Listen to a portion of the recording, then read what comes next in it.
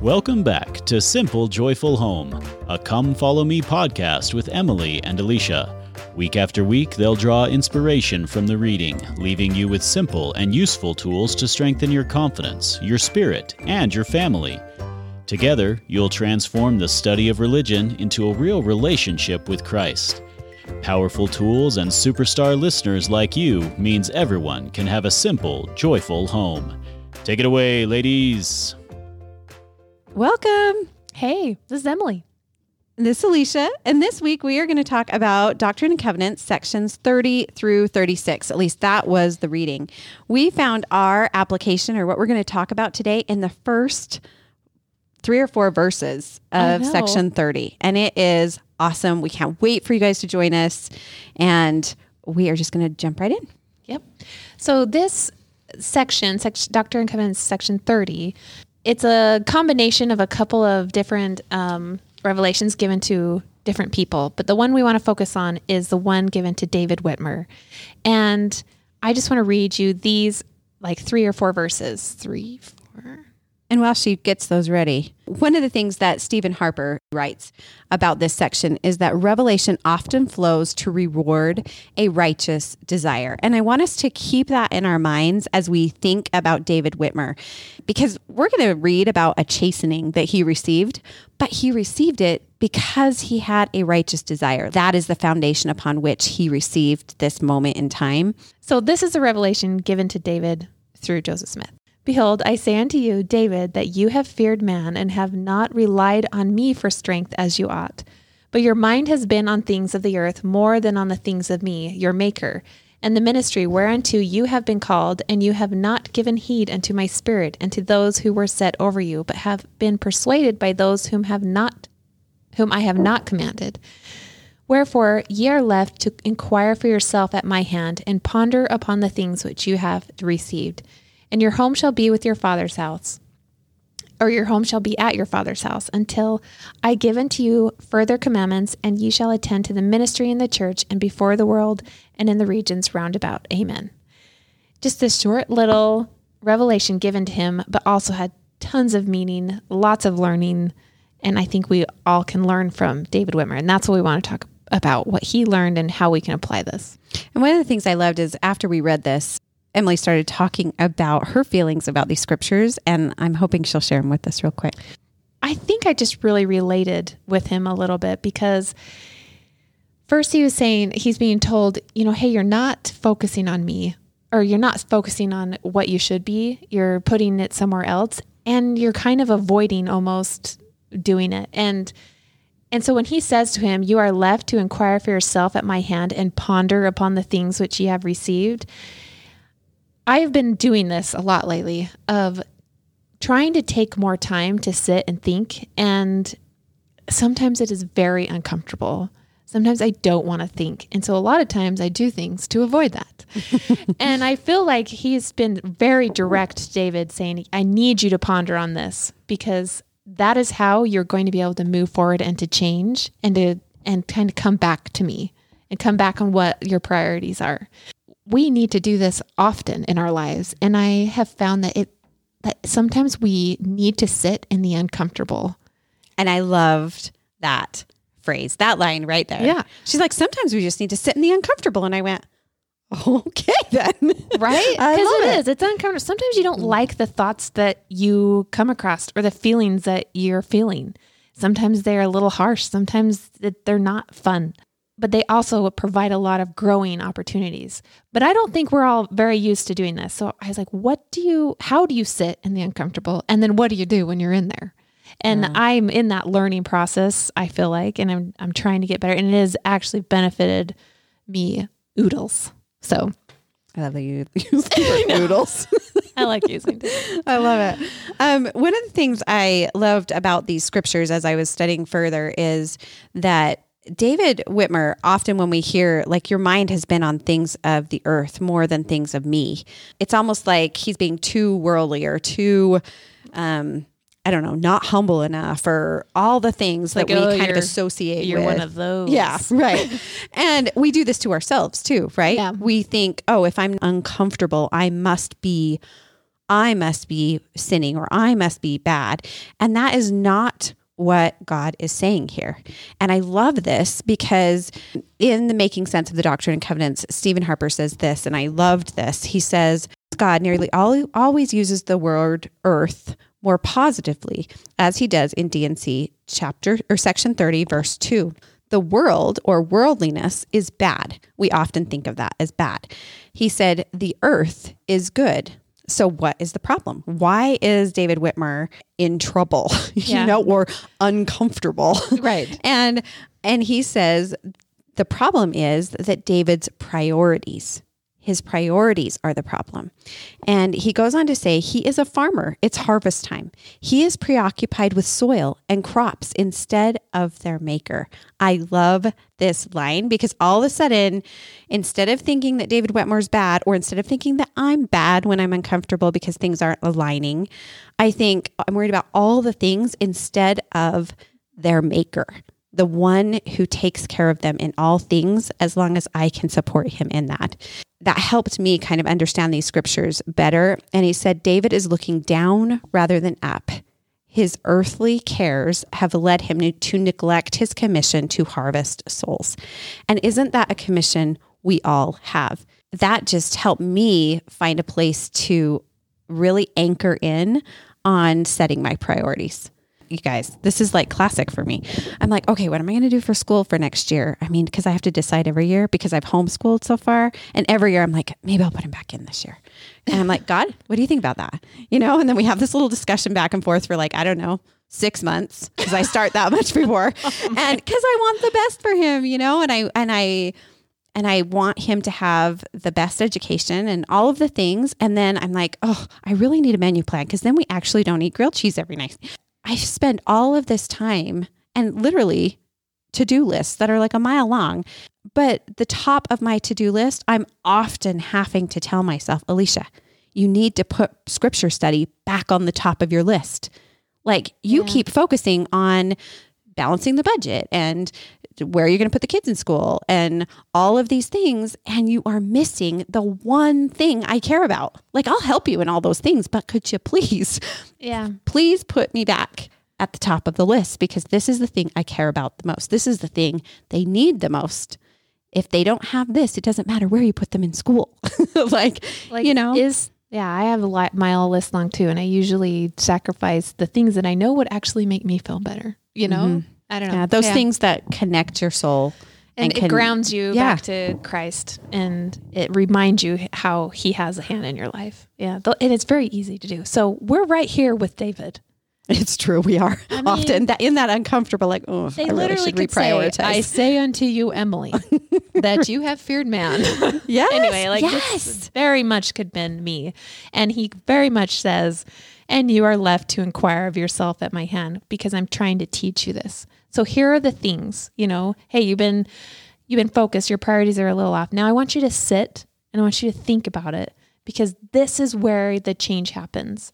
I can give you all the answers, but until you come up with them on your own, it's way easier to apply them than if he were to just say straight up, He doesn't just leave us to think about all the things we've done wrong. No, right? No, yeah. I love this line where he says, ponder on the things which you have received. I have given you things. Ponder on what you have received.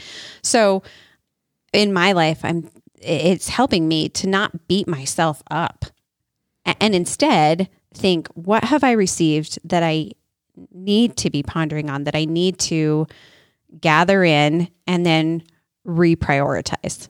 Yeah, because if we're feeling uncomfortable, that usually means we need a little moment to think about our priorities. And it's not a negative. It's like we were talking, it's not about David's self-worth. It's not about our self-worth. It's just about where we've given heed. And that just needs to be configured. Anyway. It's true. As we thought about this, one of the things that we started talking about was when you get uncomfortable with something, you start to have a conversation with someone and you're like, oh, this isn't going where I thought it was going to go. I'm getting super uncomfortable. And then you start to do usually one of three things. You either start to fight back. You're like, that is not what I said. You're defending yourself, right? Yes. You just instantly, you build up that that response, that fight response, right? And it's that fight, flight, or freeze. And then, so the second one is you freeze. They're just talking and talking and talking at you, or you're feeling uncomfortable because you've realized something that you've done that you're like, oh, that is not working. And you just shut down. You just shut down. Avoid. Completely freeze. That's what I relate with. Yeah. Or you fly. You fly away like a little bird. Like, how fast can I fly away from this situation? And then you just my own isolate. Thoughts. Yeah. Yeah. And this is true of people in the scriptures as well. This is not new. This is how we were built. It saves us in some ways. And in some ways it causes us some struggle. Right. So we were thinking of scripture stories that illustrated some of these. Yeah, these fight, flight, or freeze.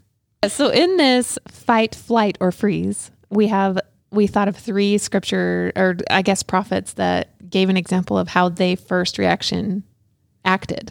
And the fight one, we thought of Alma the Younger, how much he, growing up was taught something. He's felt really uncomfortable with maybe choices, and he just kept fighting. And not only that, but he kept fighting against the church. And it was an active fight against the uncomfortable. Yeah. And luckily an angel came and all went better. Right. But, that was his kind of reaction. And then the flight. Oh, we love the flight of Jonah. Like, you guys know the story of Jonah and the whale. I mean, he gets a command. The Lord says, I'm going to need you to do this. He's super uncomfortable. He's like, I don't really think I want to go hang out with those people. And he's like, why would I do this? Why would I go teach them? That makes no sense to me. No, don't want to do it. And then what does he do? He flies away. He's like a little bird. He's like, I'm out of here. I'm going to try and get as far away from this as I possibly can. And then God helps him take time to ponder. Yeah. Right. And we saw the same thing with Alma the Younger. Alma the Younger is given time to ponder when the angel comes, and he is in a state for, 3 days? Yeah. Where he has a lot of time to ponder. Yeah. And same thing with Jonah. He flies, his response is to flight, or fly away, get away from it. And he is given time to ponder in the belly of a whale. Yeah. I mean, I'm glad I don't have to ponder that way. It's true, right? Sorry. Okay. Me too. I'm getting it. Me too. But then we think of the example of freezing. Yeah. And this one, I got thinking, one for freeze, we were thinking of Peter and the time when he saw Christ coming along the water, walking on the water. And so he leapt out of the boat and started walking on the water to greet him. But as he walked around the water, he noticed what he was doing and realizing what was happening. And he got super uncomfortable. Felt a little uncomfortable, or a little doubt, and froze. And then he sunk, right? And then the Lord was able to pull him up, and a lot learned from that. Not only the faith of him, but also, we are like that a lot. And I love that when they get back to the boat, what does Peter have time to do? But ponder. Yeah, the Lord does something very similar with him that he does with David here. Yeah. He starts asking him questions and then giving him time to really think about it. Yeah. So these are all great examples of, we may be uncomfortable what our response is, but to remember to work towards sitting in that uncomfortable place and just pondering. Not being afraid of maybe those thoughts or feelings that may come. And kind of almost embracing them and saying, okay, this is it. I'm willing to change. I want to, because I don't want to live where I was. I know I need more, and I'm avoiding it right now. I listen to Mel Robbins sometimes. I love her 5-second rule. If you've heard it, and she basically tells you to count backwards, 5, 4, 3, 2, 1. When you're afraid of something or you need to do something, and it takes you out of your emotional brain, that brain that is responding to fear, that fight, that flight, that freeze, that it's the brain that gives those responses. It takes you out of that brain and puts you back into your thinking brain. And your thinking brain is where you can ponder. It's where you can productively ponder on what you have received from the Lord and move from there. So if you have to do that when you're feeling uncomfortable with, something the Lord is asking you to do, like Jonah, where he's asking him to do what seems impossible to him. Or with Peter, same thing. Like, all of these men were asked to do something that seemed impossible, to move from a place they were to the place where God needed them to be. We can take a moment to get ourselves out of that reaction state and get to a place where we can really ponder with the Lord, really spend time with him. And if you have to 5, 4, 3, 1, 2 to do it, go ahead. Yeah. 2, 1, the numbers. And then do it. But maybe it's something different for you. Maybe when you feel uncomfortable, you sing like my song that I sing when I'm feeling that uncomfortable, or when I'm feeling that response rise up in me where I want to run away from something. Or my song is like, ere you left your room this morning, did you think to pray? Yeah. That child's prayer song where it just reminds me that he answers every prayer and he's right here with me.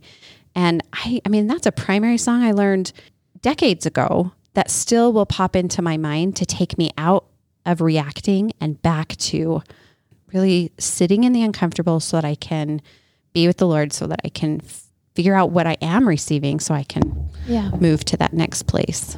I agree with everything, because I think that we a lot of times avoid uncomfortable. And I remember you saying this, Alicia, that uncomfortable feelings are a gift. Yeah. Because they lead to good change if we let them. But if we keep avoiding them and we keep being busy, or for me, like distracting my mind with something else, then just looking at, okay, I'm uncomfortable. And then saying to myself, this is an opportunity for me to change in the better.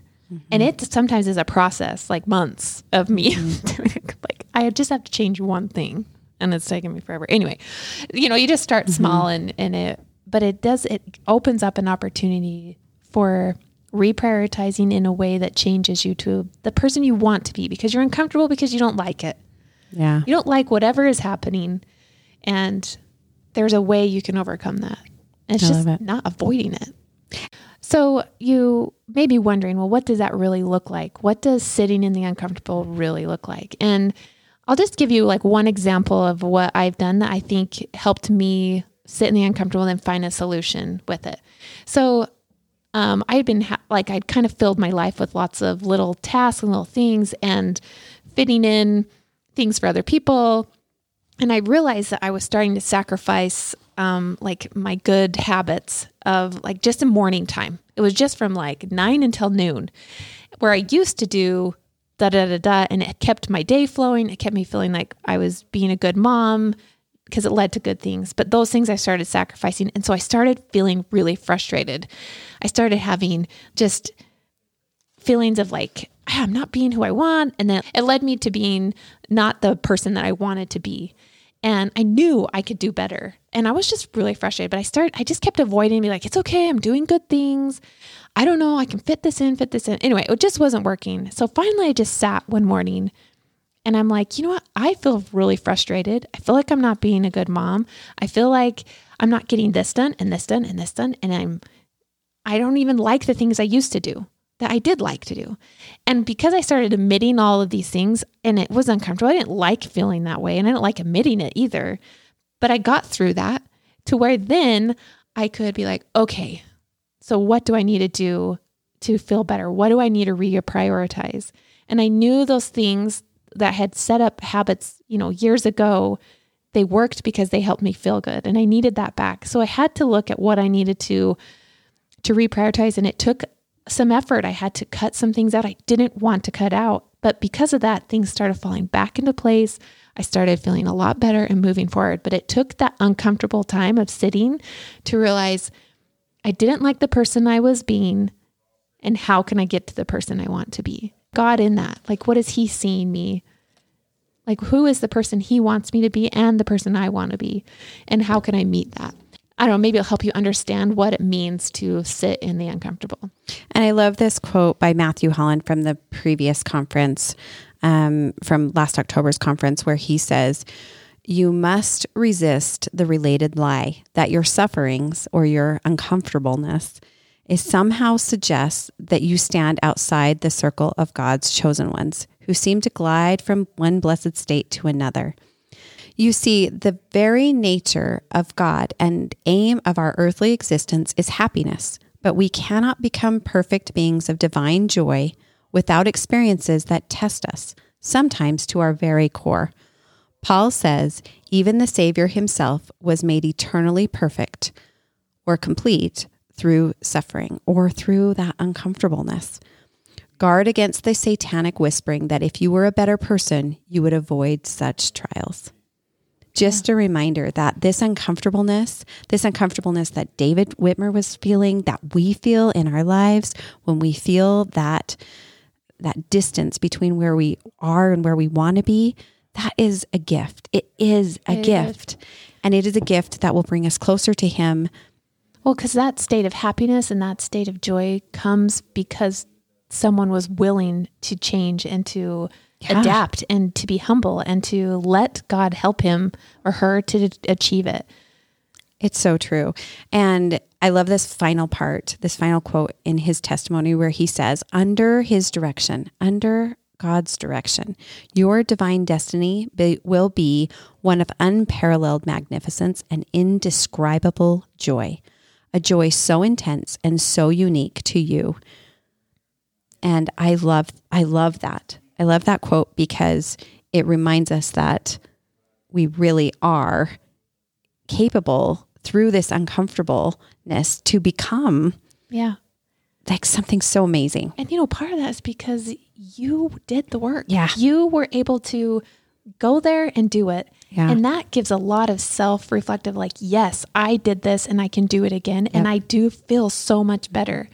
And it's this teamwork that this partnership that you have with God. How appropriate that we're having this lesson about pondering, about sitting in the things that we have received and taking a moment, as learned by David Whitmer, to reprioritize, put the things that matter most first, right after conference. Yeah, you're right. And that seems so cool. He is in all the details. He's in the details of Come Follow Me. He's in the details of our homes. He's in the detail of our parenting, of our relationships with siblings, of friends in the community. He is in the details if we will receive him in the details. And I love the application that we're taking away this week, especially right after conference. So grateful for David's example and what we can learn from him. And so look for maybe that moment where you can sit in maybe a little uncomfortable place so that you can find direction and courage. We will see you guys next week. All right. Bye. Thank you guys for being here today. We're so glad that we got to spend some time with you. Yes, and we are all about application here and what we can take away and little things we can do to apply in our lives. So one thing that we wanted to ask you guys or learn from you is, what are ways you are finding application in your Come Follow Me lessons and things that you are learning about? And we'd love to hear what you're doing, and it gives us ideas too to work from. What Emily said. And so we can't wait to hear from you. All right. We'll talk to you guys later. Have a great week. Bye. Yeah, this fight, flight, or flee.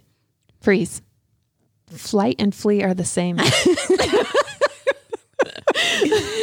fight, flight, or freeze. You have to start that part over because I just talked over you. Feared man and have not rallied on me. Relied. I think I said that last time. It's okay.